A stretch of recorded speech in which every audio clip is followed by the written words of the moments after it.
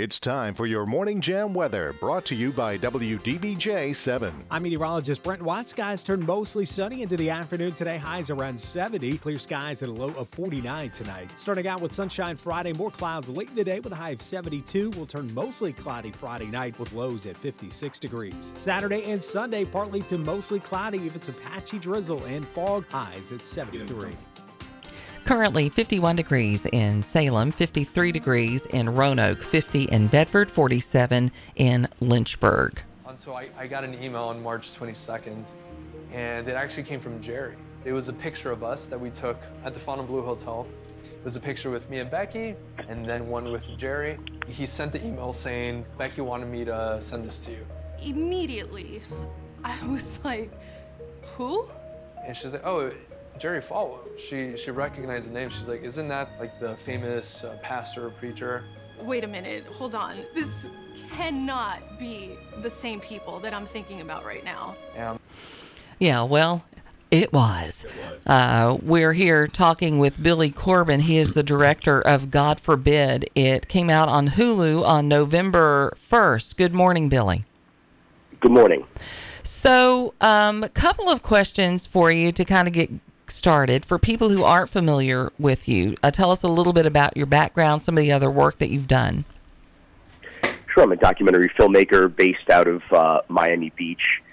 We've produced such documentaries over the last 20 years as Cocaine Cowboys, the ESPN 30 for 30s, the U Part 2, and Broke, as well as Screwball on Netflix about the steroid scandal involving Alex Rodriguez, and Cocaine Cowboys, the Kings of Miami, also streaming on Netflix. So why this story? Well, for starters, it has a Miami connection, has many stories always seem to have a Florida connection. I always say the Florida of today is the America of tomorrow. So sorry, everybody, about that. But that unfortunately appears true. There's these. I was going to say a lot of our crazy stories come out of Florida for sure. Absolutely. Yes. Florida man often leads them off, those headlines. Exactly. And a great many of those stories have what we would call perhaps a butterfly effect, where a butterfly flaps its wings in Miami. Or perhaps there's a unique relationship dynamic, as is this case, and it seems to change the course of history in many ways. And so we were intrigued by that possibility. So, of course, we live in the city where much of your story takes place, Lynchburg, Virginia, and so many of us know a lot of behind-the-scenes facts about Liberty and all of this, and many of us are watching the documentary because we want to know if it's true. We want to know what's true and what's not true. You've got some irrefutable evidence, certainly, in this film as far as the relationship between Giancarlo and Becky Falwell, don't you? Yeah, and I mean, we kind of put Giancarlo through the ringer in addition to days and days of interviews. We spent a great many months obtaining from him corroboration, copious amounts of text messages, emails, photographs, and even some video evidence being seen for the first time, excerpted in the documentary. I don't want to spoil it, but it was for me some of the most compelling evidence of really the totality of what he was saying, both the length of time that the relationship took place, allegedly over 7 years, and more significantly, the question everybody has is, what was Jerry Falwell Jr.'s involvement in this dynamic? Right. Well, like I say, I think Marco and I both agree there was some irrefutable evidence about that relationship and the inappropriateness of that relationship. Right. We did have some callers call in earlier that thought Giancarlo got off a little easy. It kind of portrays himself as the little lost lamb being led astray. I don't know that that's completely accurate. No, I don't think that's completely accurate either. I think Giancarlo would disagree as well. He felt going into this relationship that it was he was 20 years old, but he was a consenting adult. He thought he knew what he was getting himself into. I think he maybe perhaps got in a little bit over his head. But his sister had an interesting Yes. comparison. Yeah, she didn't hold back. No, not at all. And in fact, there's something that didn't make the final cut of the doc, as a lot of the material unfortunately didn't, because of the brief running time that we had. Sometimes you have a documentary at 6 to 10 hours. We had less than 2. But she compared the situation to that of Monica Lewinsky, which I found very compelling, because here again you have a consenting adult, but a real disparity in terms of the power dynamic, and a situation where once you come forward, you have a powerful couple in a position really to destroy your reputation and to crush you. And in that case, as in this case, a job that they had in their young life for only 1 year, they are forever branded as. In Monica Lewinsky's case, the intern, and in Giancarlo's case, we all know him as the pool boy. Right, forevermore, That's right. The pool boy. Yeah. That's right. In this story. I do know what you're saying, and I do agree. At 20, and as he pointed out at one point, that he was just a heavily hormone-driven 20-year-old, and I think there's a lot of men. He didn't put it that way, but I think there are a lot of young men who would definitely, fall in line for that. But 7 years is a long time to keep this low. And even if you're not a Christian, this behavior is questionable, to say the least. Well, coming from Miami, it's kind of a day that ends in Y, and I don't believe that I would have made the same decisions that Giancarlo made under these circumstances. In fact, his sister, quite clearly in the documentary, calls him foolish repeatedly. Right? Yeah, she does. And I think he would agree now. But he also got drawn into this and then wound up as business partners with the Falwells in a multi-million-dollar piece of commercial property in South Beach. And so he was very much drawn into a world of power and privilege, and he refers to it as intoxicating. He was honest about it, that he thought there was an opportunity for him here to rub shoulders with the most powerful people in the world in the Falwell's inner circle. All right, let's take a break there, and let's play a little bit about the Trump theme that you inserted here. September 2012, Becky gives me a call saying, "Hey, do you want to meet Donald Trump?" Because at the time, he wasn't who he is today. He wasn't running for president. He was just a starring apprentice. They knew that I liked Donald Trump, that I read his book, The Art of the Deal. My brother loved business and thought Donald Trump was great, and so he was like, Yeah, absolutely. They were bringing him into a world that he couldn't even imagine. Real estate, politics, my future, everything is here. So he was very much had his head turned by the Trump factor. It's safe to say. Oh, absolutely. Yeah. I mean, Giancarlo was raised as a Republican conservative kid. He went to Catholic school down here in Miami by very conservative parents.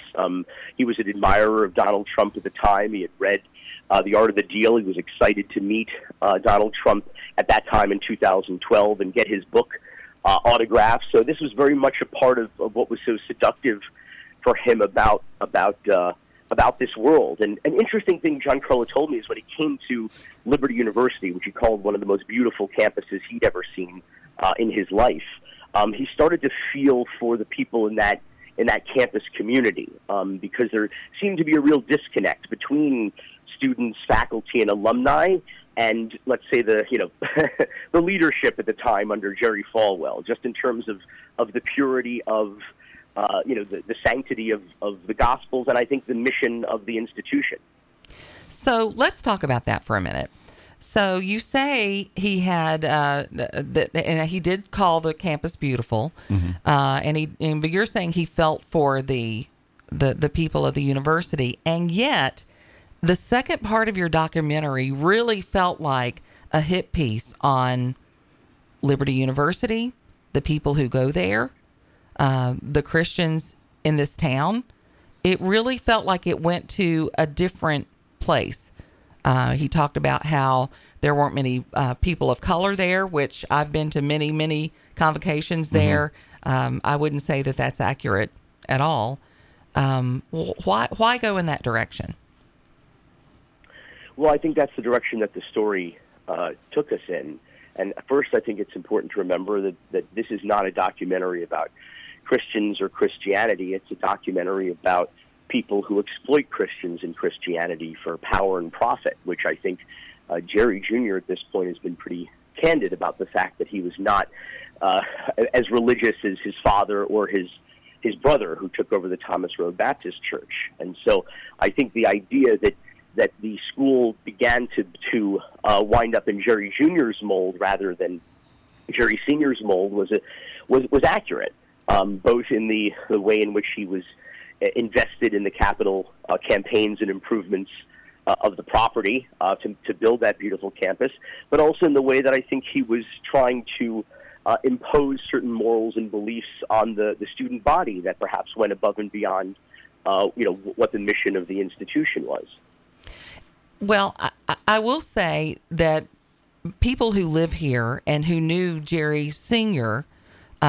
Knew that Jerry Jr. was nothing like Jerry Sr. Nowhere near. Nobody was fooled into thinking that Jerry Jr. was going to be a carbon copy of his father. We all knew that. But I did feel like that part of your documentary went after Jerry Falwell Sr., which I didn't think was fair. Well, I think it told a pretty accurate history of the initial intentions behind opening schools that would effectively resegregate the educational system after Brown versus the Board of Education. I think it accurately represented the cynicism behind the move into politics and the demagoguery of abortion. We interviewed Randall Ballmer, an evangelical pastor and religious historian, who talks about how for 5 or 6 years after Roe versus Wade, while the Catholic community was extremely vocal about it, there was serious dissension amongst the evangelical Christian community, many of whom believed, consistent with conservative small government values, that this decision should not involve the government. And it wasn't until a series of market testing through various culture wars, of which Senior became very famous for, the People versus Larry Flint. Yep. His crusade against pornography, against divorce, against feminism, against the gay and lesbian community. None of those things really stuck, along with the segregation message. So ultimately, it was determined by a group of conservative activists and Jerry Falwell Sr. that abortion would become the issue that could galvanize voters. And to their credit, they were absolutely correct. They were able to defeat a Sunday school, Baptist teacher, an incumbent president, Jimmy Carter, and replace him with a divorced B-movie actor in Ronald Reagan, whose campaign slogan, of course, was "Let's make America great again." Interesting. When we talk about, I'm taking you're not a small government guy. Yeah, probably.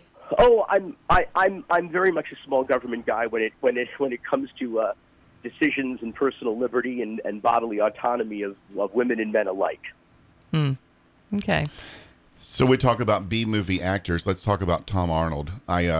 I think he did. I think he did great on the documentary. But when I saw him, you just lost all credibility. That was digging in pretty deep. Why Tom Arnold? Yeah, oh man, that guy. Did he have? Yeah, well, I think that's a fair question. Yeah, I do. But what was absurd about this story, and I think the story has a lot of absurd elements. Mm-hmm. And not the least of which is that no one's looking to kink shame the Falwells. I think they seem like a very fun people, and we encourage people to come down to Miami. This is our economy. Come down, live your best life. Certainly that lifestyle fits Miami better than it does Lynchburg. Yeah. I can tell you that right now. You'll be doing a lot of documentaries on people if you do that. Yeah. Yeah, well, listen, come down, have safe sex with consenting adults and, party. I mean, that's, and what happens in Miami stays in Miami. In this case, it didn't, but Tom Arnold inserted himself into this story, which was part of the absurdity I felt of it, and I think we because he hates Trump. Get into that. Yeah. He hates Trump. He hates Christians. So my question was, how did the sex scandal tie into January 6th? Well, I think you had a series of things. First, it starts with Jerry Falwell Jr. being the first evangelical leader, or the leader from the evangelical world, to endorse Donald Trump, who is a twice divorced playboy from New York City, of all places. Okay, wait, you're calling out playboy, twice divorced, but you just said come to Miami and have sex. So what's good and what's bad? I'm confused. I think he's saying there's a contradiction. Yeah, but still, come on. What I'm saying is that would be an unusual thing, one would think, particularly, for an evangelical endorsement, particularly in a primary with Ted Cruz, who is an evangelical. Gotcha. His father is a pastor who believed that he was going to get Jerry Falwell.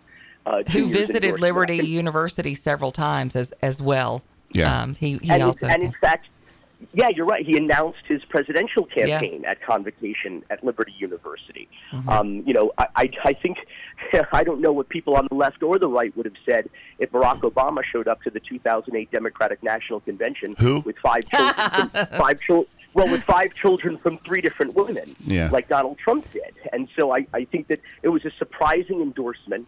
And when you start to dig around in the events that led up to that endorsement, it bizarrely involves this throupling that happened down here with the one-time pool boy in Miami. And so you can really draw a straight line from that endorsement to the outcome of the Trump administration. We've got to go to break. We appreciate so much you joining us this morning, yes, Billy. Absolutely. And I do appreciate the work that you did on this. Thank you again for coming on the show and sharing your thoughts and some behind the scenes of the documentary God Forbid. It's on Hulu now. Billy Corben joining us this morning on the Morning Jam. Thank you so much. Thanks, Billy. Appreciate it. Thanks for having me. Mm-hmm. Thank you. Good job. So I think the feeling that I got from this is that the way Trump got the endorsement was they dug up the dirt, they discovered the story, and that's how he got the endorsement. That was the feeling I had. Yeah, Trump and all his divorces. You know what? I'd like to have a president with 20 divorces and 30 children if they can do what Trump did to get the country back on track again. To me, that doesn't matter. I want him to do the job. Yeah, morals is important. And past history is important. Respect for women and family and that structure. We'll talk about it more. If you've got something to say, give us a call, 866-916-3776. The definition of the word jam. To pack something tightly. A machine seizing or becoming stuck. A sweet preserve made from fruit. A common sense radio talk show. The Morning Jam. The Morning Jam with Janet on the Virginia Talk Radio Network. Janet Rose, Marco Galbraith hanging out with you on this Thursday. Our number is 866-916-3776. Don't say my name after that interview we just did. Marco Galbraith. So we're talking about God Forbid. It is the documentary on Hulu. It came out on November 1st. We just interviewed Billy Corben, who was the director. Interesting interview. We're taking your calls now. We have Dale on the line. Is that right? Good morning. Morning. Well, I just find it typical hypocritical of liberals that he goes on about Trump running as president, having had divorces, when we were told repeatedly when some president called Bill Clinton had an affair with his subordinate that, it's just sex, it's none of our business. Mm-hmm. Yeah, it has nothing to do with his job. Right. Nothing to do with his job. Even though it was in the Oval Office. Him and her, none of our business. Right. While he was president, while she was his subordinate, but before, he ran for president, Trump had some divorces, not good, but so what? The double standard Democrats have is unbelievable. Mm-hmm. Yeah. Look, and everybody knows how I feel about Trump. I love Trump's policies. I think he did a good job. I did not love having a centerfold as a first lady. Mm-hmm. That's not the kind of first ladies I grew up looking up to.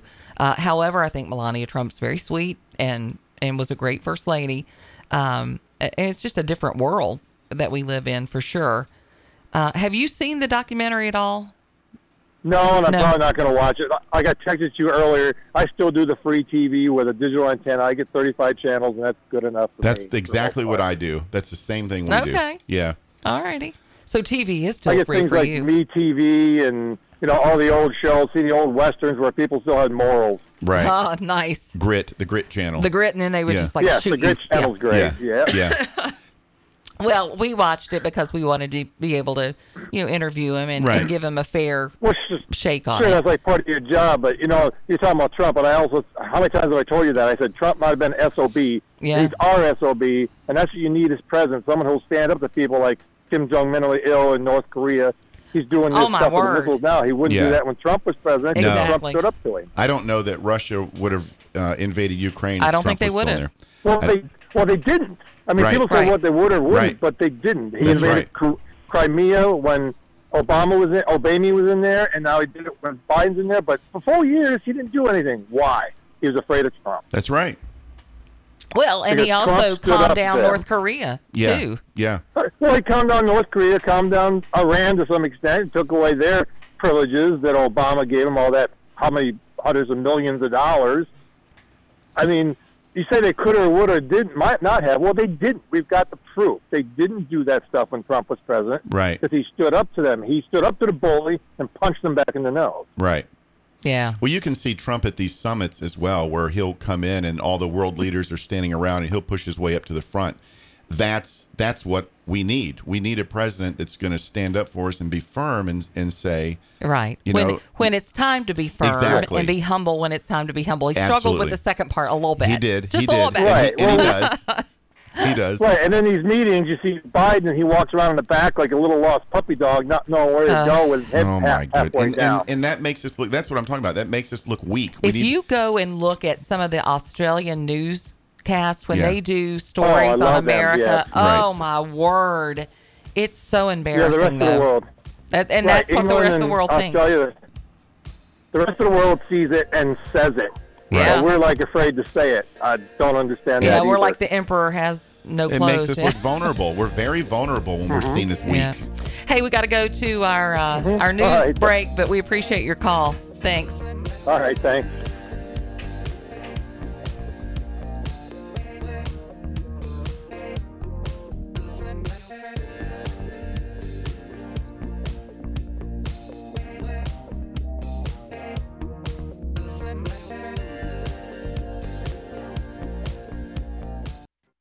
It's time for your Morning Jam weather, brought to you by WDBJ 7. I'm meteorologist Brent Watts. Skies turn mostly sunny into the afternoon today. Highs around 70. Clear skies at a low of 49 tonight. Starting out with sunshine Friday, more clouds late in the day with a high of 72. Will turn mostly cloudy Friday night with lows at 56 degrees. Saturday and Sunday, partly to mostly cloudy with some patchy drizzle and fog. Highs at 73. Currently, we have 51 degrees in Salem, 49 in Danville, 53 in Roanoke, 47 in Lynchburg, 49 in Appomattox. So I received a message just a few minutes ago asking about an article that I talked about earlier in the week. If you did not see the article, it was on Virginia's most dangerous cities. Mm-hmm. Now, you know a lot about this, being in law enforcement, certainly being from an area that dealt with a lot of crime. Yeah. For sure. This has been updated. Commonwealth of Virginia has, of course, many cities. The most dangerous ones were Portsmouth. That was number 1. Yeah. South Boston was number 2. Wow. That surprised me a little. Yeah, I don't hear a lot. I hear Danville, but not South Boston. Well, Danville wasn't in the top 10. Roanoke was number 3. Galax, number 4, Colonial Heights, then Marion, Petersburg, Norfolk, Richmond, and Newport News. Now, there were other cities in the list that included Vinton, Pulaski, Fredericksburg. Danville was on that ran list. Chesapeake, Fredericksburg, Bristol.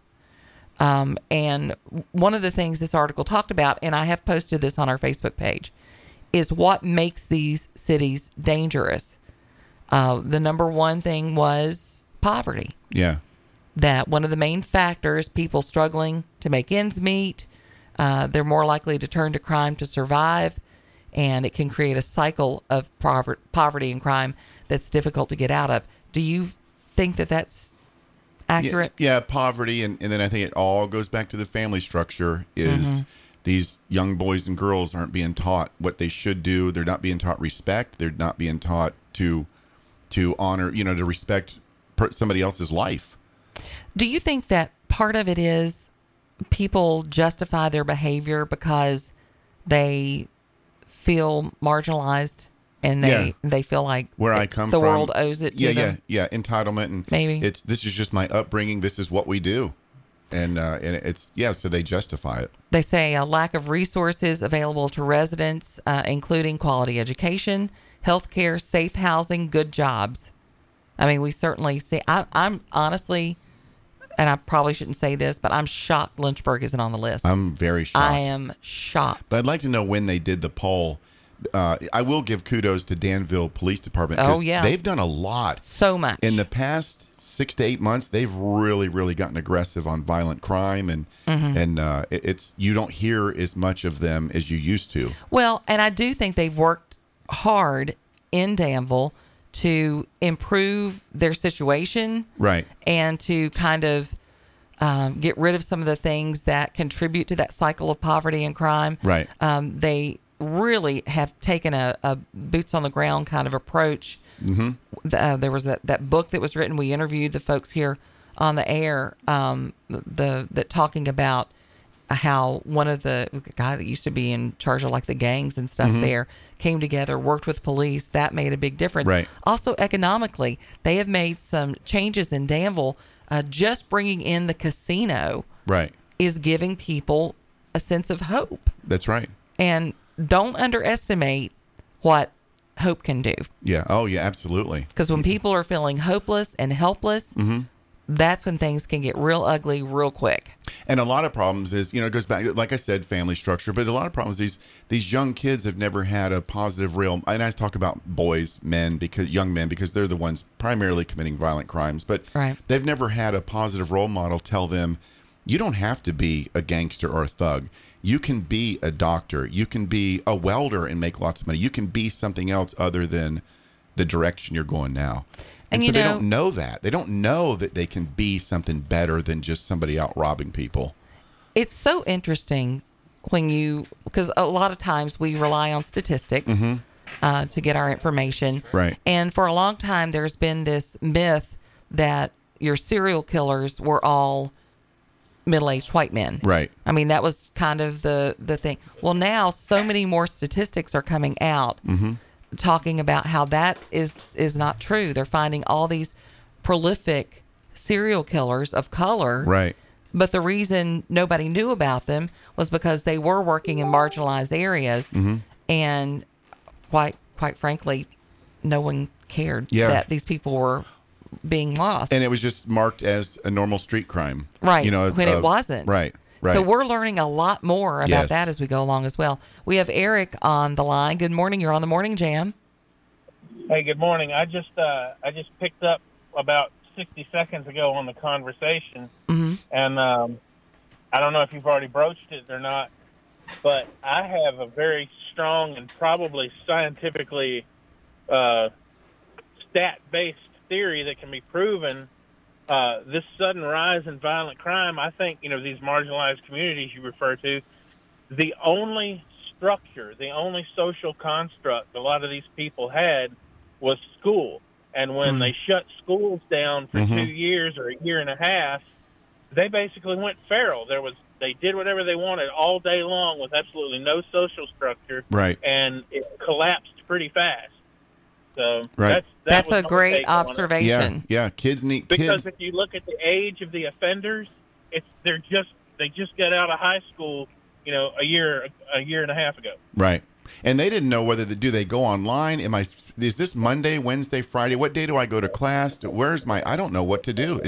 And kids need structure, and that must have been a horrible, horrible time for them. And you're right. They're out running the streets. They're lost because they don't have that structure. People need supervision. They really do, whether they like it or not. Well, and not only that, children, whether they know it or not, crave it. That's right. That structure, discipline is security to a child. Right. I taught at a local. When you have single parent homes, it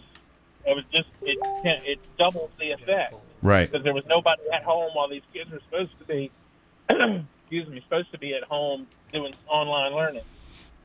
Right. Yeah, good point. Yeah, and I have prime examples of that happening Right. here locally. Thank you so much for calling, Eric. Really appreciate it. All right, have a great day. So, do my eyes deceive me, or do we have Salty on the line? Wait a second. Wait a second. Not yet. Oh, wait. Hold on. Are you there?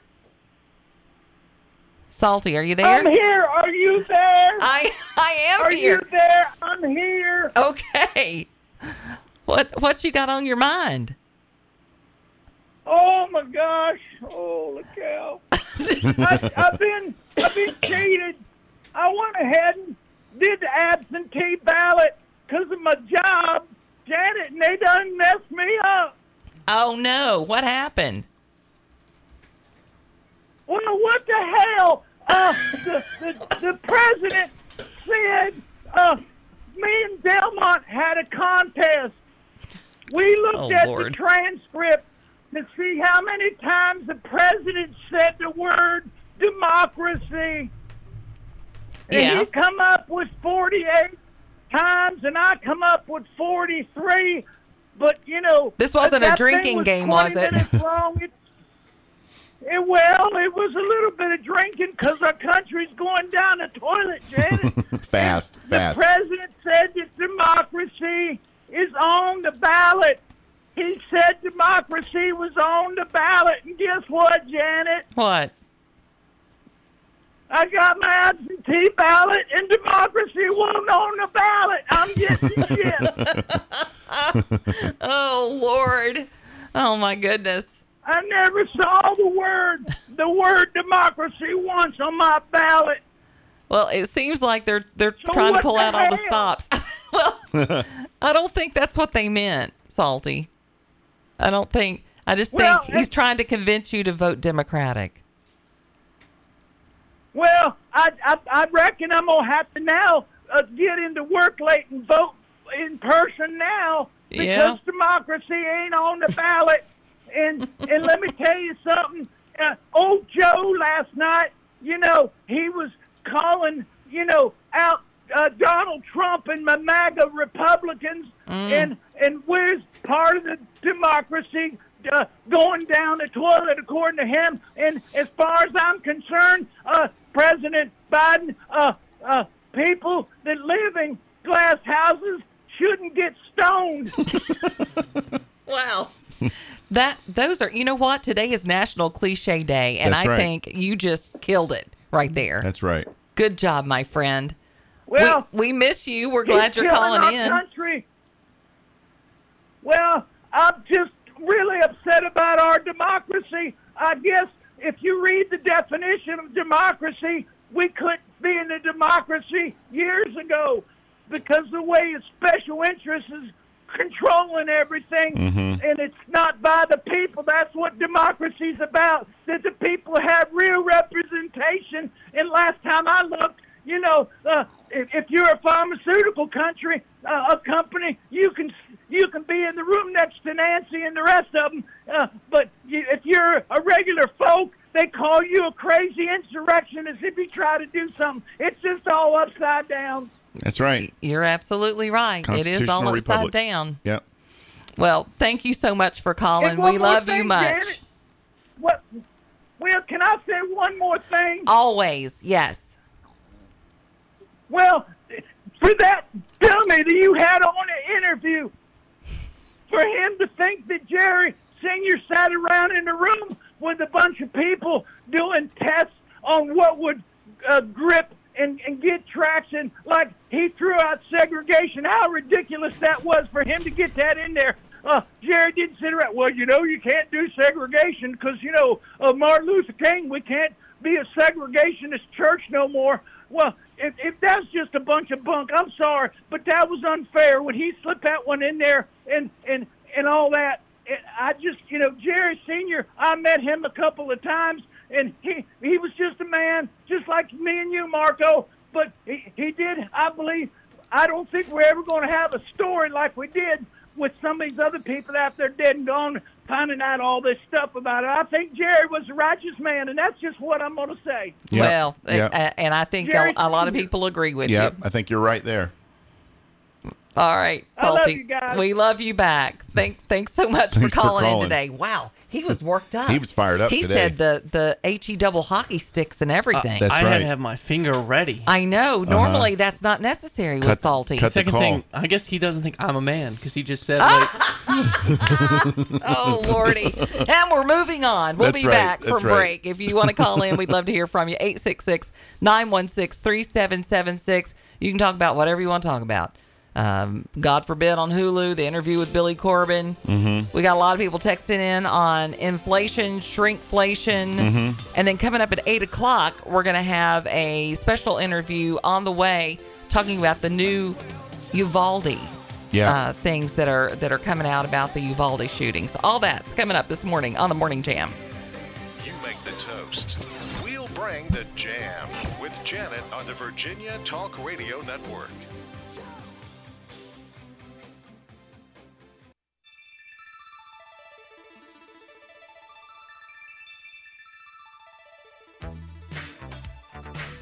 Start your mornings on the right foot and listen to the Morning Jam. It is our lucky day. Got Marco Galbraith sitting in. That always makes the day a little bit better for sure. And you guys have been killing it with the calls today. 866-916-3776. We appreciate you calling in and joining in the conversation. Right now, we have another favorite on the line, Miss Ruth Ann. Good morning. Good morning. Hi, Rose. Hello, Marco. Hey, how are you, Ruth Ann? Fine, thank you. We've I'm missed glad I you. got- We have missed her. I was trying to get through, but so many people are calling, so you're supposed to stand in line and be polite.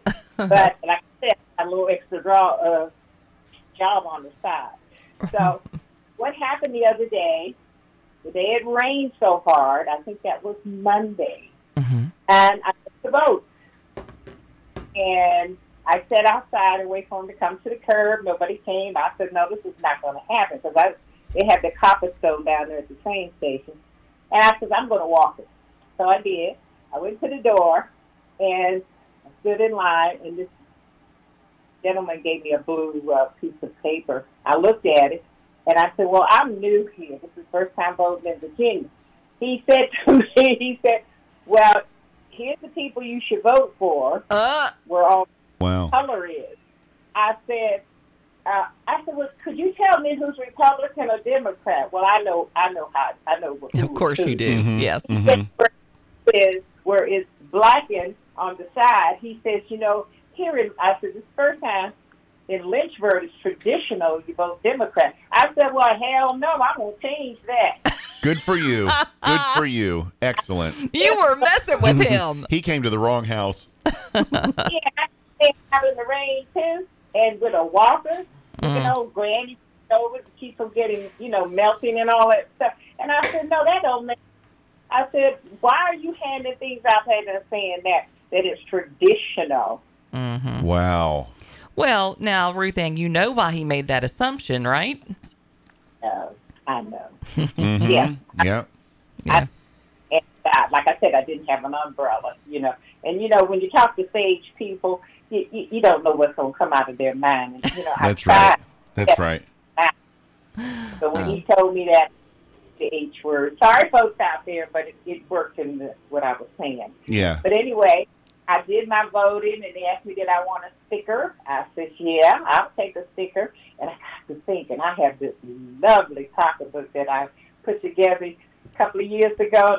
This for Trump, I don't know if I come out the door with it on over here because it's just me alone in this maze. Right. Right. But it's listening because it helps me realize that, you know what, I'm the luckiest person around because I can say that I still have a job. Mm-hmm. I'm still paying my taxes on my old house and everything, and my credit is to the moon. Oh, there you go. Very good. Good. Thank for you. Thank you for calling in. We appreciate it so much. Oh, and Salty, darling, you got my telephone number. You can call me just like you call Rose, Y'all don't be headed to Miami now. Stay away. That's from right. that. Stay away from Miami. We don't need Salty and you guys down there. Don't do it. Don't do it. We don't need Miami leading Salty astray. That's right. With Ruth Ann. Oh, goodness.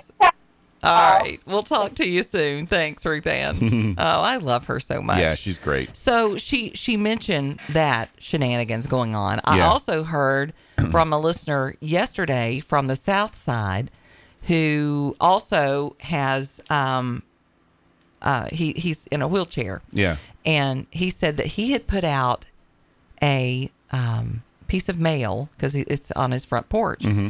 And he said it was for something for Humana. It was some type of survey, but he said it looked just like the voter Yeah. that you sent in. Yeah.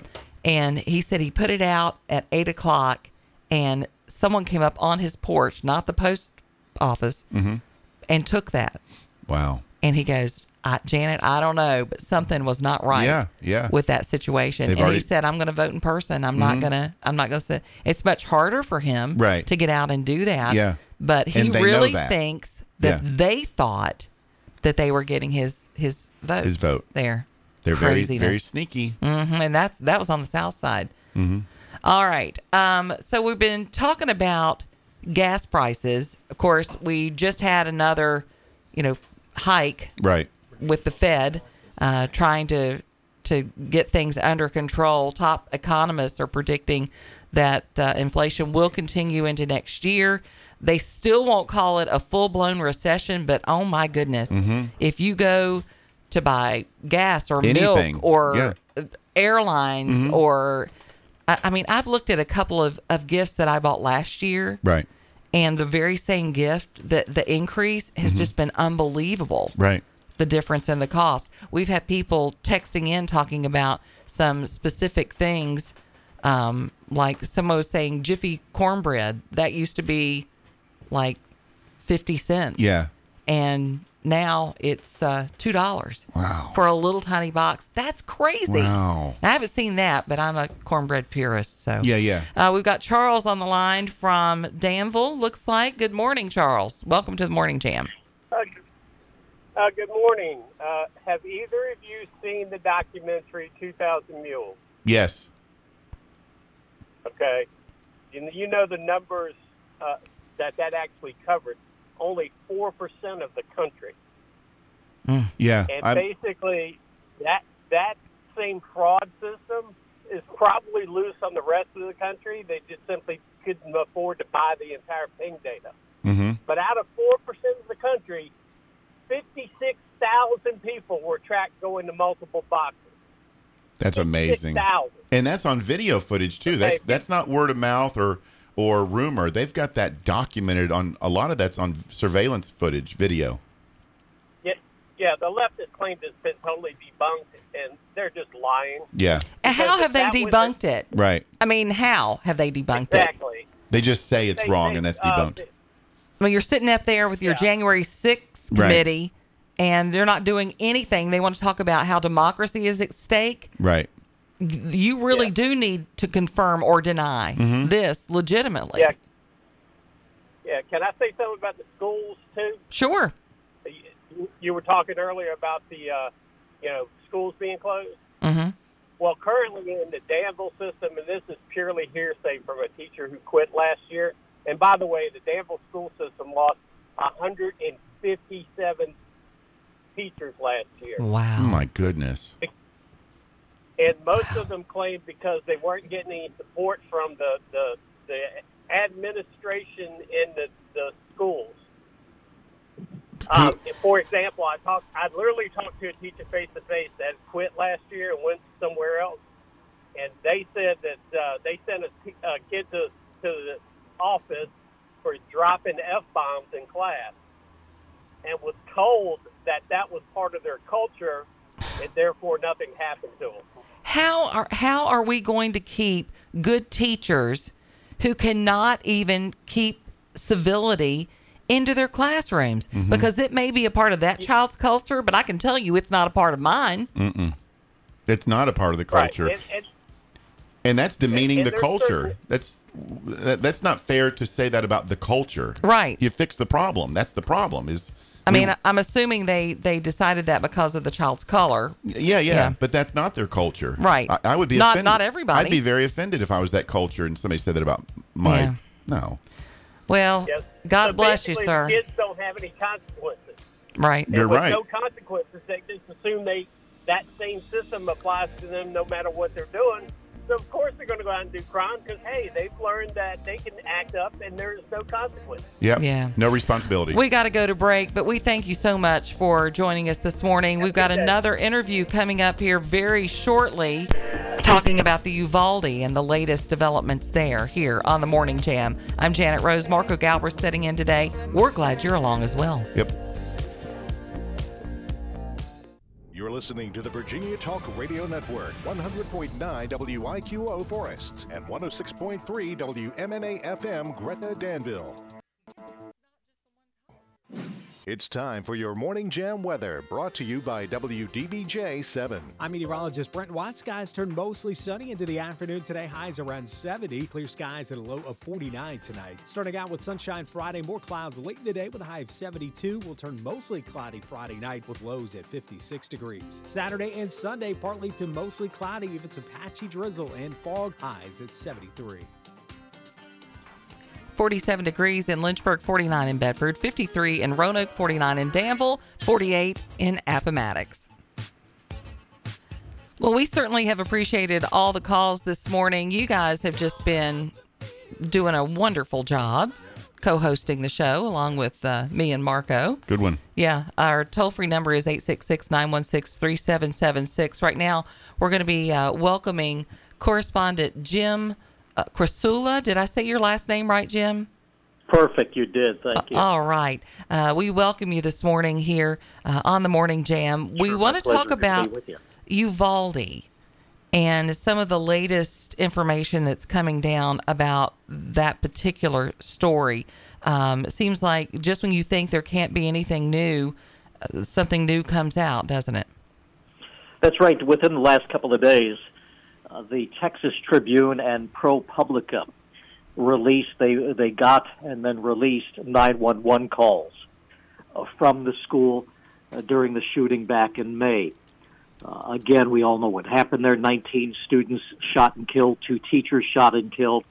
And as you can imagine, very chilling, sobering calls placed to 911 operators, students calling in, a teacher calling in from a classroom at one point, pleading for help, pleading for them to send authorities.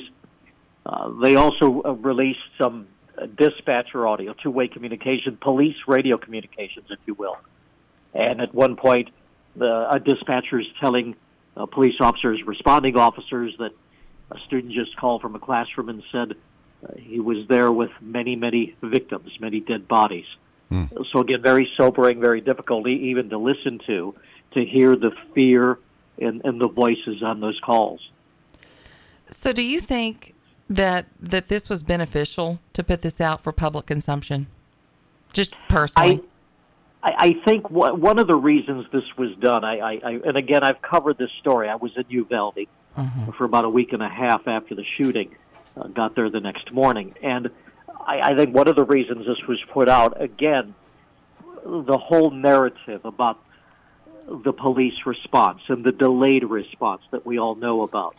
That police were in that building for an hour before they moved into the classroom to confront the gunman. But again, I think, going back to the question, I think one of the reasons this was put out was to again show that much of the communications breakdown. At one point on these calls that were released, again, the radio dispatch calls that were released, they reported one of the officers on the scene in the school erroneously reported that the now fired Uvalde School District Police Chief, Pete Arredondo, was in the classroom with the gunman. That was false. He wasn't. He was outside of the classroom. So, again, I think, there's so many questions about the response still. And I can tell you, understandably, a lot of angry people still in Uvalde, Texas. The anger there.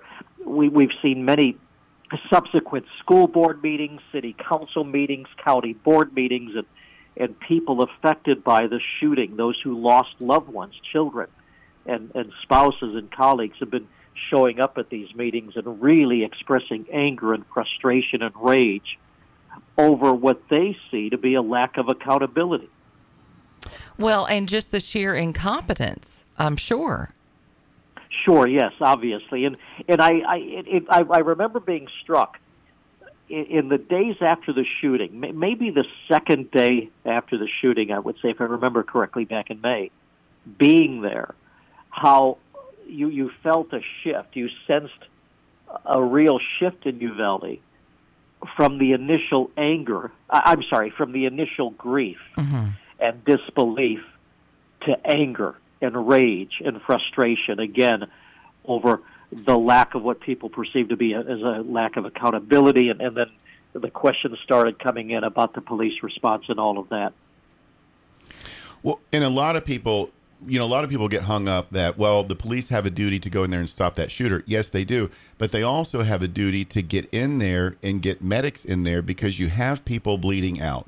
So, sure. We can think about, well, yeah, they messed up because they didn't go in and stop that threat. But we also have to think about they have a duty. And there's a lot of folders and subfolders of that word duty. They have a duty to go in there and help those people that have been injured. They're bleeding out.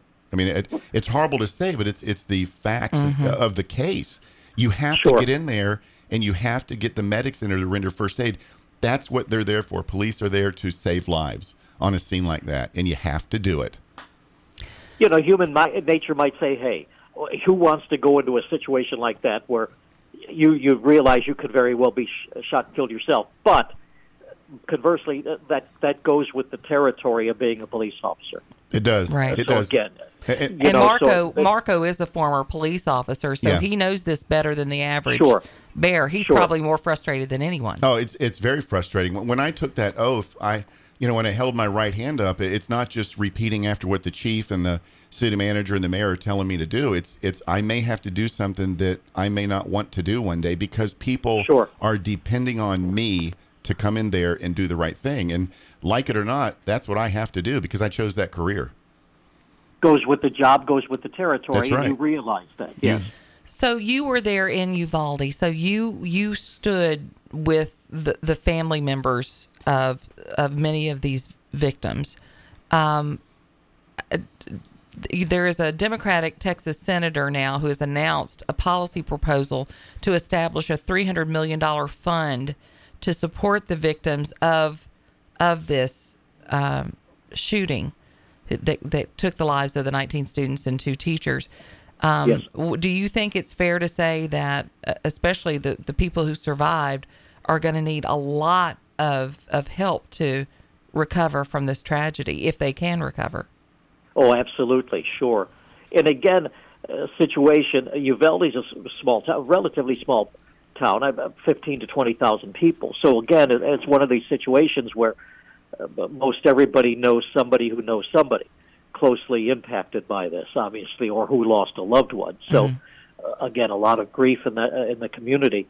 And again, I'm sure that many of these people, certainly the students, the kids who saw classmates shot and killed in front of them, or a teacher, how are they ever going to recover from this? You doubt they will. So again, you mentioned the state senator. He's been very vocal in fighting for his constituents and fighting again this idea that there's been no accountability. I mentioned earlier that, the Uvalde police chief, school district police chief, was fired. It was kind of interesting in Texas. Each school system has its own police force, separate from the local police department. And Marco, and I found that interesting. I've never heard of that. Yeah. Yeah, I hadn't either. And it was my understanding when I was there, and I've been there a 3 times since to Uvalde as well, that was a Texas law that was implemented after a high school shooting in Santa Fe, New Mexico 5 years ago. That was one of the responses to that shooting in which several students and teachers were killed. They came up with this decision, hey, let's have school districts form their own police departments. Which means that Uvalde should have been even better prepared to respond to that. You would think because so, that's yes. what they do.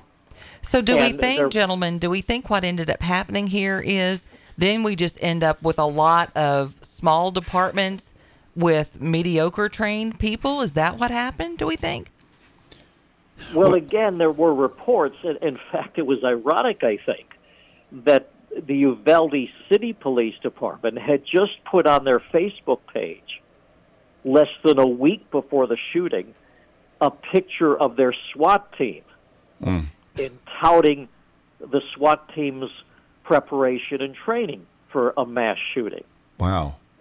But again, I think that certainly I think what came into play too here, Marco, and again, you would know this better than I, with your background and your training and your previous history, of being a police officer, was there a question of who exactly was in charge? Yeah. When you get so many, you have something like 150 officers, I think, on the scene. Right. Ultimately, the federal, state. Remember that it was a federal border patrol team of agents, a SWAT team, who actually shot and killed the gunman. Right. They apparently said, "Hey, the heck with this. We're going." They had children in the school. Yeah. Thank goodness somebody finally did something. Yes. Yeah. And there's command structure.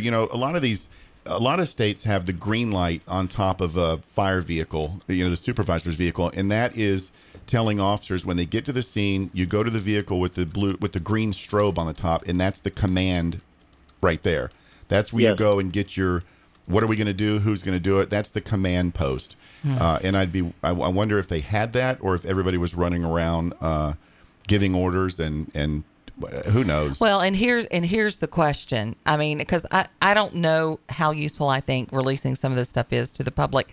However, if people can come and analyze this and we can grow from it and learn from it. I mean, one of the things we learned is your schools have to be the first line of defense. Close your dang doors and lock them. Yeah. And then are these small departments, is that the answer? Maybe not.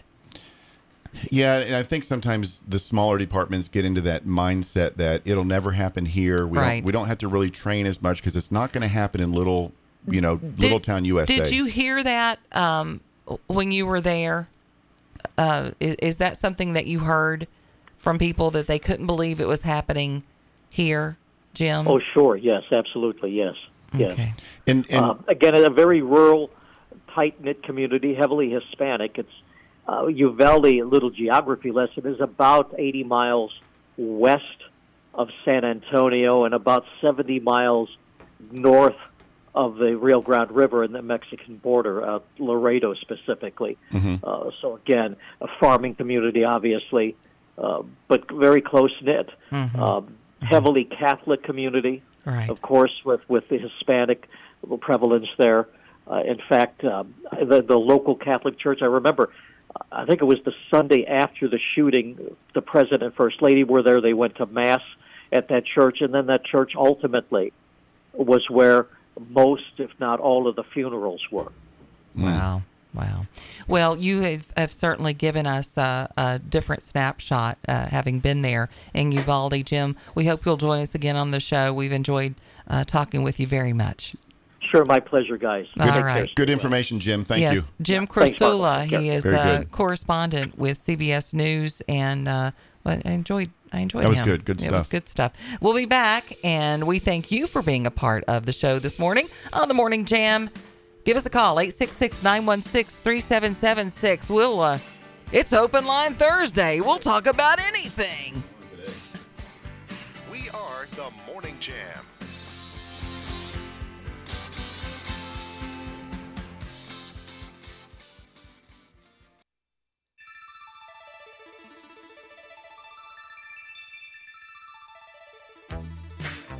The Morning Jam, 6 to 9 a.m.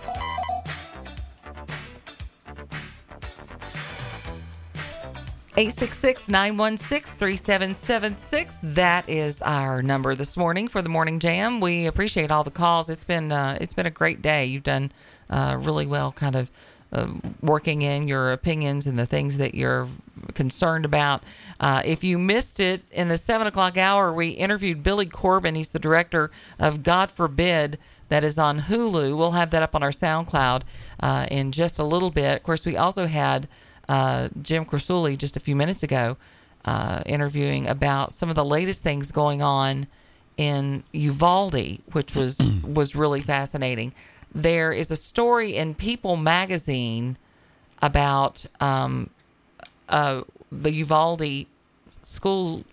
I don't really understand why this would happen, but a grieving Uvalde mom said that the school called her and complained about her surviving daughter because she had a tear in her jeans, and that went against school policy.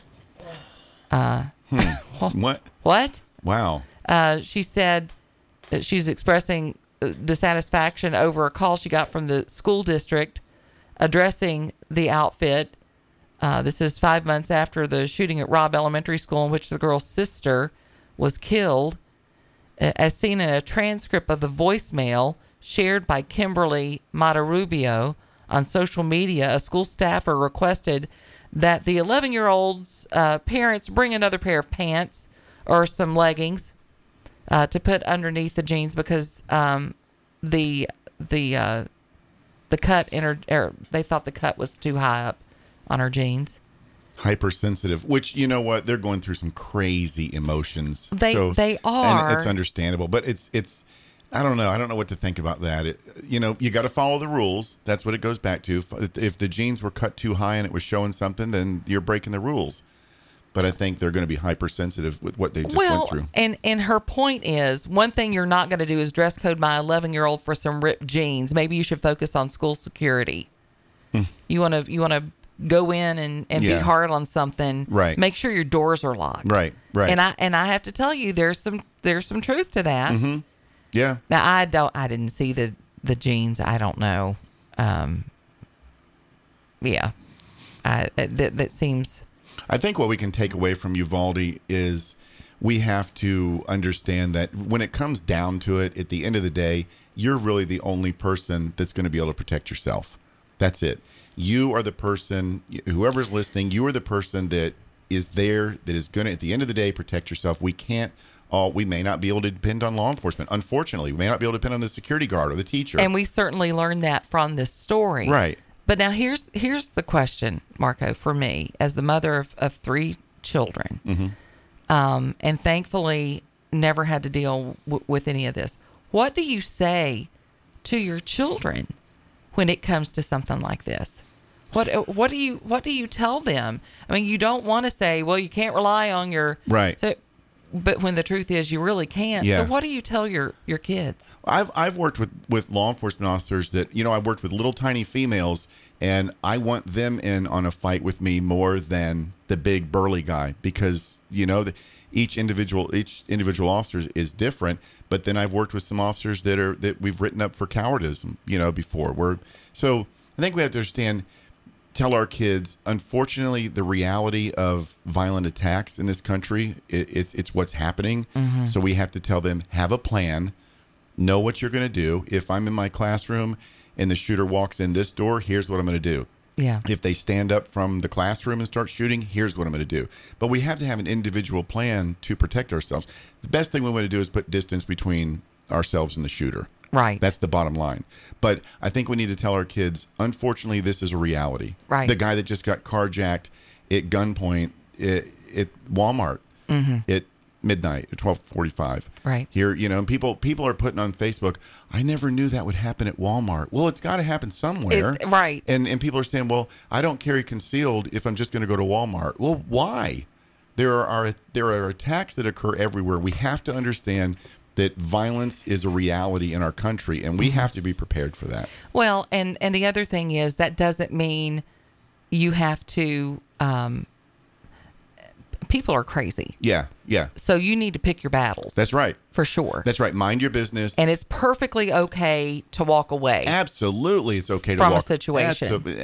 Walk away from a situation. Don't live in fear or paranoia, but have a plan and know that the reality is you could be attacked at any time. Right. Yeah. Exactly. And sometimes it's okay to tuck your tail and run, and then just call the police and let them handle it. And keep your butt alive. That's right. Yeah, exactly. But then we also have the mindset that, you know what, I can't tuck my tail and run. I'm going to have to fight, or I'm going to have to use my tool to protect myself. And the other thing, and I know when you go through your classes and you do this with schools, you do it with churches, you do it with businesses. Yeah. One of the things that you teach is de-escalation. Yeah.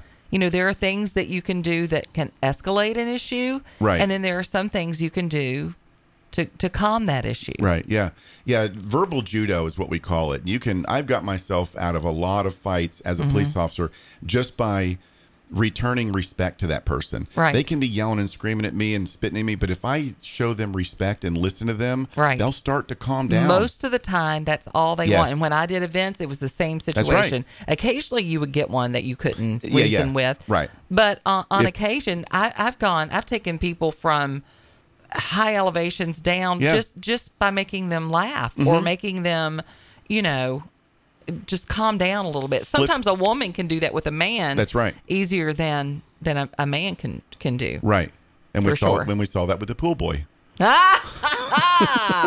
Okay. We got to get some kind of laughter in this morning. I know. I tell you, there's a story out there on the news right now that absolutely stinks. Okay. Trey's going to like this one. Uh-oh. A skunk tested positive for rabies in Craig County. Oh, no. I needed a drum roll when I said this story stinks. I got it. Thank you, Trey. I got it. Thank you. Yeah, well. I was proud of you. It's kind of like a cliche. Yeah, no, but cliche pun. I all was rolled in talking one. to a friend that, last week. They were talking about getting chickens because a lot of people are talking about getting chickens now because they don't really realize how, much chickens cost or Excellent how much choice. work that Eggs. they are. And one of the biggest predators for chickens is a skunk. wow. I had no idea until we had this evil skunk come in and killed all my sister's chickens. They just take their heads off and leave them.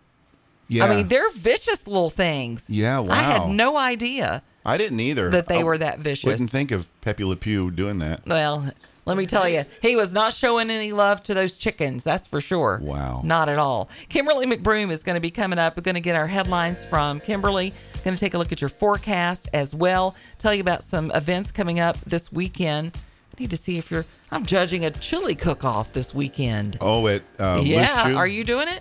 No, I couldn't do it. I've got a class. I've got classes all weekend. It's a busy weekend, which is good. That is good. People are getting trained to Uh-huh. protect themselves. And that's what feeds the But you'll bulldog. have fun at that chili cook-off. I am going to have fun. We'll tell you more about it. Maybe you can join us on Sunday here on the Morning Jam. We are the Virginia Talk Radio Network.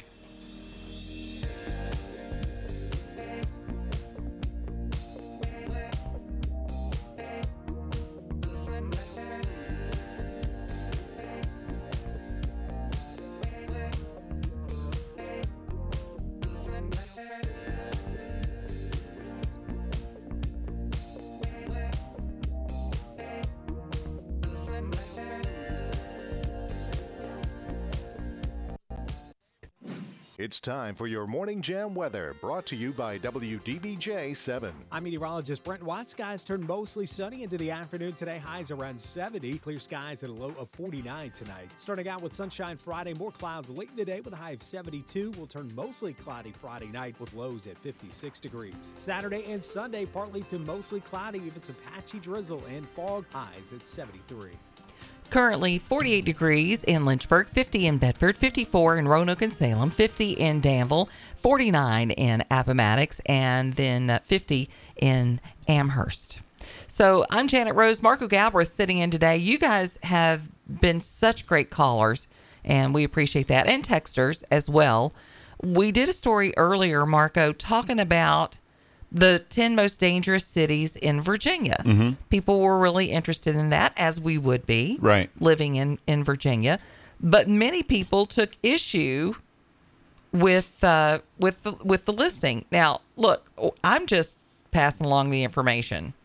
So people have been sending me other sources, and Yeah. so we'll look at that. That's fine. Mm-hmm. According to this article, 10 most dangerous cities in Virginia. 2022 update. This is based on people who are wanting to tour a town, or maybe they're considering moving Right. to an area. We were talking off the air. I read an article from my old hometown in Sullivan County, Tennessee, where a bus driver there has been arrested for driving children around a school bus while high on meth. And Wow. you were saying there were parts of Tennessee that really have a lot of meth going on there. Yeah, before we moved up here from Florida in 2007, there was a couple places in Tennessee that we were going to move to. And I looked at, when everybody listening, you can look at FBI.gov/UCR. It's Uniform Crime Reporting. So if you want to see the truth, every police department at the end of the year has to send in to the FBI all their crime stats. So you can look at FBI.gov/UCR, Uniform Crime Report, and you can see what actually happened in every city and county in the country. But have you, correct me if I'm wrong, I'm sure you will, can they not kind of tweak those a little bit? Daytona Do they not Beach, play with that yes. a little bit? Where I came from, Daytona Beach, it's a tourist town, and sometimes our higher ups, the city council, the politicians, Right. would say, "Okay, we had an armed robbery. Let's reduce that from armed robbery to grand theft." Yeah. So that way we're not showing a violent crime for tourism. So that way we're reporting it, but we're kind of changing it from a Right. violent crime. So that way we get more tourism in. And I wonder, sometimes you done. wonder how It's done. accurate these Yeah. stats are. Now, this particular one is based on violent crime, property crime, and other crimes that you need to be aware of. So it looks like they're grouping them all together for this one. It's not just violent crime. Yeah, and we got to think about that if there's a lot of property crimes, which means theft, burglary, auto theft, Right. stolen bicycle. If you're looking at an area and you see a lot of property crime, that probably means there's a drug problem in that area. Yeah. Because drugs and crime go together. Another good way to find out what crime is like in your area, there's a free app, and it's 50 Radio. I use it, 5-0 Radio. Free app, but it's a police scanner.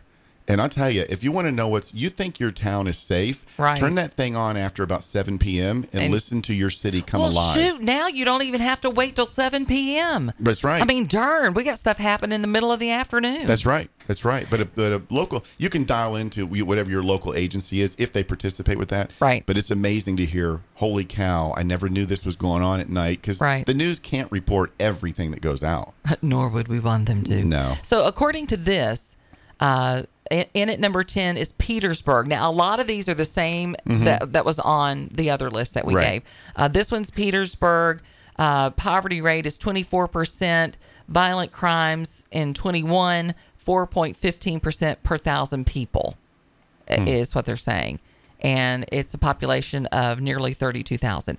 Then you have Norfolk coming in at number 9 on the other list as well. Third most populous city in Virginia, ranks number 9 among the most dangerous cities in the state. And poverty rate's 18.75% there. Violent crime 6.63% per thousand people. And there's 239,125 people there. Wow. But don't you expect, if you get in the more populated areas, bigger city, Yeah. more tourism, Bigger problem. You're going to have bigger predators. Yeah. It's going to happen. Number 8 is Emporia, 26%, almost 27% poverty rate, 3.49% violent crimes per thousand people. Population only 5,312. That's pretty high. Yeah, Emporia is not that big. Right. But that's, So that's, despite its small population, it did not do well. It came Right. in at number 8. Number 7, Richmond, not a surprise there. Right. 24% poverty rate, 3.74% per thousand people, but there's 230,000 people there. But that's a gun-free zone. Most of Richmond's gun-free zone. So how are they? How is that possible? How's that having crime? I don't understand. It must be. Yeah. There must be something else going on. Right. Marion, Virginia, came in at number 6, and 25% poverty rate. 1 violent crimes in 2021. 1 out of every 233 people. That is not good. No. That's not good. All right. Number 5 was Roanoke. Imagine that. Yep. Almost 21% poverty rate. Violent crimes, 58 per 670 people. Yikes. Come on, Roanoke. Mm-hmm. Galax was number 4, 24% poverty rate. Violent crimes, 2.83% per 1,000 people in Galax. But there's only 6,000 people that live there. Wow. That's not good. No. And then we have Danville at number 3 on this list. Now, Mhm. Danville didn't make the top 10 of the other list. Right. But it was number 3 on this list. Murder rate is 1 per 1,000 people.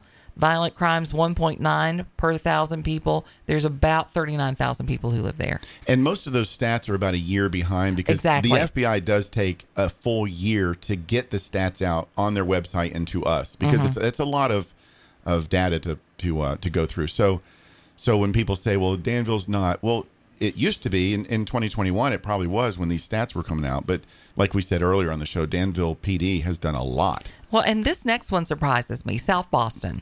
Yeah, I don't ever hear much about South Boston with violent crime. So poverty rate isn't, I mean, it comparatively, Right. 17%. The average household income is $56,000. Population a little over 7,000. Violent crimes, 2.4% per 1,000 people, and murder rate 1 per 1,000 people. And there's only a little over 7,000 people who live there. Yeah. So South Boston, I'm a little surprised Yeah. by that. They say a lack of a flourishing economy, they think, is driving a lot of that. And an overwhelmed police department as crime grows at a rate of 20%. Which is So- throughout the country. All the police Mhm. department, every police department I know is overwhelmed, Right. understaffed, and overcalled. Mm-hmm. And then number 1 on the list, Portsmouth. Murder rate 36.1% per 100,000 people. Wow. Violent crimes 920 per 100,000 people. List of most dangerous cities in Virginia. High crime rate can be attributed to unemployment, which is a persistent concern for the city. But according to the guy we interviewed yesterday, hey, unemployment's not a problem. Right, and gas prices are Gas down. prices aren't a problem either. Yeah, no gas price. Yeah, that's Mhm. fine. They've leveled off. Oh, my Lord. Leveled off at $3 more than what they were 2 years ago. Yeah, I've scratched him from our Yeah. invitation list. Right. Bloop, no more Yeah, for you. Gone. All right. We're going to go and have Five and Dine here. Thanks so much for joining us this morning on the Morning Jam. If you missed some of our earlier interviews, golly, they were good. Billy Corbin, director of God Forbid on Hulu. We had him at 7 o'clock. And then we had a guest in, a great interview from CBS who was talking about Uvalde and some of the latest developments there. So we'll have that on SoundCloud a little bit later on this morning. Right now, let's go to Five and Dine. It's time for Janet's Five and Dine on the Morning Jam. Give her 5 minutes, and she'll give you some great inspiration for a delicious meal tonight. Five and Dine brought to you by our friends at F&L Market. They're on Memorial Avenue in Lynchburg. They have some fantastic sales going on right now. Their pre-Thanksgiving sale is happening, and it's not too early for you to start stocking up, especially the way things are now. They do have their Packer turkeys at $1.49 per pound. They're in their freezer section over there. They also have top round London broils, and you can always get beautiful pork loins. Now, I'm going to be using this recipe for the pork loins that we're going to be making for Thanksgiving this year. It's an Old South Coca-Cola pork loin, and you're going to start by making this delicious marinade. You use 1/4 cup of soy sauce. I use the gluten-free Tamari soy sauce. The flavor is so good, and it's not nearly as salty. Then a cup of Coca-Cola, 1/2 cup of dark brown sugar, 2 tablespoons of Dijon mustard, 3 tablespoons of oil, 2 tablespoons of Worcestershire sauce, 1/3 cup of ketchup, 2 cloves of minced garlic, 2 tablespoons of dry mustard, 2 tablespoons of balsamic vinegar, a teaspoon of ginger, a teaspoon of thyme crushed, and you're going to mix all that up into your zipper bag and put down, you can do up to 5 pounds of pork loin in this. So I usually do 2 smaller ones in there, and I let it sit overnight. You can grill this on the grill, or you can roast it. Now, you're going to want to make a glaze to glaze it at the very end, and that's going to have some brown sugar, cornstarch, dry mustard, butter, balsamic vinegar, more Coca-Cola, and salt and pepper. And you're going to get that in your saucepan and simmer it and cook it down until it thickens to the glaze that you're going to want. And then you can just brush that over the top at the very end, and then save a little to serve up on the side because it's really delicious. Check out that recipe by going to Facebook. Type in Janet's Five and Dine. You'll find this recipe and all the recipes that we share here on The Morning Jam. Brought to you by F&L Market, where their meats are a cut above. Before you fire up the coffee maker, turn on the Morning Jam.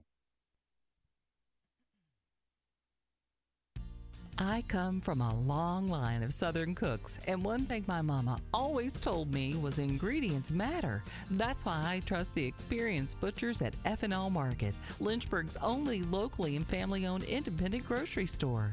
Their staff cuts and grinds fresh meats daily and will offer you the personal service you desire for everyday meals or special occasions. This week at F&L, save on smoked ham portions, shank or butts, $1.48 a pound. Top round London broils are $3.98 a pound. Save on family pack top round steaks, $4.98 a pound.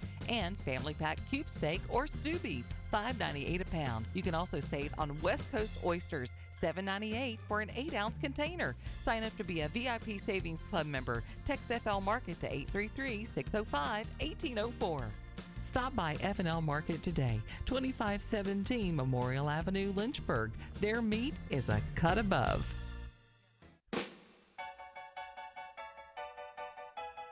Nothing like NPR. No. I don't know where that came from. We have more listeners. I don't know who wrote that. I'm going to start talking like this. Yeah. Like they do on NPR. Right. To be fair, it's sort of like NPR. Yeah, not even close. Not even close. Oh, well. Whatever works. That's right. So, a lot of things coming up this weekend to take in and do. Tomorrow is the 61st annual Pancake Jamboree with the Exchange Club of Lynchburg. That's where you go see. You would go and you would see people you wouldn't see any other time of the year, but you'd see them there at the Lynchburg City Armory. It's all you can eat. And if you get 10 tickets or more, it's $9 each. At the door, it's $10. Kids 4 and under eat for free. That includes your coffee, milk, soft drink, sausage, and, of course, pancakes. Usually when I go there, it's because I'm flipping pancakes. Yeah, I did that a couple years ago before COVID, and it's a good cause. Yeah. And when you go there, you see so many people that you haven't seen in a long time, and it's a good event. Yeah, that is. So that's going to be tomorrow at the Lynchburg City Armory. Also, on Sunday, Loose Shoe is having their charity chili cook-off. Now, you've been to this before. Twice. Delicious. There is some really, really good. I've judged it twice, but there's some really, really good chili there. And so how does it work exactly? Like, people are there to compete, and then you get a ticket. Is that right? And then you taste all the... Yeah, you go around and taste it, and if you like it, you put your ticket in their little jar, and then judging, they'll bring you, little cups, and as the judge, you judge. And then whoever gets the most tickets, is that... they get a donation at the end, right? That nonprofit, to their favorite charity. Nice. Yeah, I like it. I'm looking forward to that. That's going to be at Loose Shoe Brewery in Amherst from 4 until 7. And if you're, competing, don't be sucking up to me because I cannot be swayed. That's right. I cannot be swayed. Now, my Mark is going. Oh, and is he? No, I won't let him participate. Oh, because he makes some good chili. I was going to say collusion. That's right. He can make great chili, but he's so competitive. He is. He is crazy competitive. He is. I mean, we had one. So you're saying he just needs to chill? Yes. Janet's just looking at him. Yeah. All right. Maybe we just turn that off. Turn that mic off. Turn it off. Right. Turn it off. Right. Okay. Yeah, he does need to chill, though. That's for sure. I mean, he literally tried to sway you. He did. He tried to buy my vote when I was judging his chili contest, and it worked. I took the money, and he won. No, he didn't. I wouldn't let him win. I have so much more respect for Mark now. I might do the same thing. Oh, that he would cheat. Hey, you cheaters! Hey, you win. A win's a win. We see it happening. Okay. Look at the Astros. They cheat, and now they're in the World Series again. All right. A Chick-fil-A owner and operator in Miami says he has found success with a new radical staffing schedule. This is according to a business article on CNN. Instead of the typical 5-day, 8-hour work week, his employees switched to 14-hour shifts. Wow. On 3 days a week. That's nice, but it's a long time to stand on your feet. That's a lot of waffle fries, isn't it? Yeah. Owner Justin Lindsay said he started the program in February and has had 100% retention at the management level since. Well, you get more days off. I mean, there's a positive thing to that. I thought you were going to say that Chick-fil-A in Miami has found a new pool boy. No, that wasn't it. He said he made the change after realizing workers were putting in 70 hours consistently, and they deserved a reward that wasn't just a bump in PTO or benefits. He said the new schedule has brought more than 420 applicants in on recent job listings. See, that's something that people need to pay attention to. Mm-hmm. I'd rather work a couple long days than have more days off. Right. And I think that's what he's seeing. Although 14-hour shifts, that's a long shift. That is long. But most of these people are kids that are working there. That's true. You know, when you're 19, 20, 18, whatever, that's not bad. And they stay busy. You know, that's true. If you're it goes busy, fast. Yeah. It's when you're slow and you're lazy and you don't work. I have a personal story I'll tell you off the air. The time goes by slow. I don't get it. I'd rather be busy at work. I agree with that. Yeah. And my Mark works 12-hour shifts. Yeah. And that's the way their schedules are. Right. But now they go from day shift to night shift, which I think would be brutal. I don't think I could do that. But I think that's pretty smart, and maybe that's something that other businesses need to think about if it's something that you can manage. It's working for him. It is working for him. Employee retention. I'm a little concerned. I don't know. We know that Mark Lamb at one time did live in Pennsylvania. Mm-hmm. I'm wondering if he has visited recently and if he's going into a life of crime. Apparently, a driver has been arrested after stealing a Krispy Kreme truck filled with donuts. Oh, no. That sounds like a crime he might be willing to go down That's right. for. That's if right. it was Reese Cups, I would really think that may be what it was. South Abingdon Township in Pennsylvania said it was notified that the Krispy Kreme truck was stolen Friday around 9 in the morning. Employees at the Krispy Kreme told officers a delivery driver, later identified as 40-year-old Robert Redmond Jr., failed to make a delivery to a store in another town the night before. Apparently, he stopped responding to his employers after he didn't make the delivery. Police eventually found him, and he was taken to the Lackawanna County Prison on theft and receiving stolen property charges. His bail was set at $25,000. We have got murderers that don't have bail, and they're putting a bail on him of $25,000 for Krispy Kreme donuts. Is it bad? The first thing I thought of when you said the bail number is how much that would be, how many dozens of donuts you could buy. That's right. That was my first thought. Don't mess with the police donuts. I'm telling you right now, don't play around with our donuts. We will put you in jail at a high bond. All I can think of every time I read a story about Krispy Kreme is I think about our little intern that we had, Kaylee, and how they would go and they would look yes, I at the remember that story. dumpsters Yes. and to see if the Krispy Kreme donuts had been thrown away. Yeah. I don't know. This is a very strange story indeed. And then, of course, there was another Krispy Kreme story where a guy got busted because he was going to a town, buying Krispy Kremes, and then taking them to another town and selling them for a profit. And he got in trouble for that. And I'm like, what? That's enterprising. Yeah, that's entrepreneurial. Why should he be penalized for that? Right. That's just good business. I thought it was good business too, but apparently, Guess you can't do that. Guess not. A lot of folks are hunting right now. Lots of tree stands being used. Make sure you use those safety harnesses, guys. Authorities in Texas worked with first responders to rescue a deer hunter who was stuck upside down, 18 feet up in the air in a climbing tree stand. Sheriff Brian Weatherford told the local media that the hunter was rescued Monday afternoon. It's bow hunting season. Gun hunting, of course, is coming up. He said the hunter was able to call 911, saying he needed help getting down after falling out of his deer climb and getting stuck.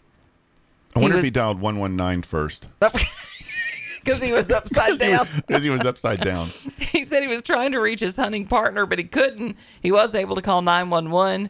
His friend helped us reach the exact location. That's why you need to have your location services on. That's right. Because my Mark will be like, okay, I'm at the Birch Street Yeah. stand, or he's got different names Yeah. for different ones. Yeah. And I went around yesterday with him just so I could probably, Yeah. be able to identify him. But he's really good. I have done some quick math to back to our Krispy Kreme story, and so $25,000 bail would be about 1,923 dozens of donuts. Wow. Oh, okay. Wow. That may have been what was in the back of the truck. That's true. Who knows? Just to put in perspective.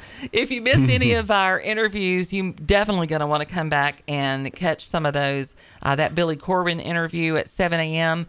with the documentary God Forbid. That was an interesting interview. Big twist on that. If you haven't seen it, there's a huge twist on that. It definitely took a different direction, which I didn't like personally. And I didn't anticipate it either. Stick with the story, but it really went off. It attacked a lot of people that didn't need to be attacked. Yeah, and we asked him about that in the interview. And if you get a chance, go back and listen to it. I'll see you tomorrow. Tomorrow is Friday. That means it's Friday Funnies. So we'll have a good time with that. Marco, thanks for joining us today. Sure thing. Great Thanks for show. having me. Yeah, good show. Good time. Mm-hmm. We've got your CBS News at the top of the hour. Bill Trefero will be coming in from the Roanoke News Desk. We thank you for listening to the Virginia Talk Radio Network.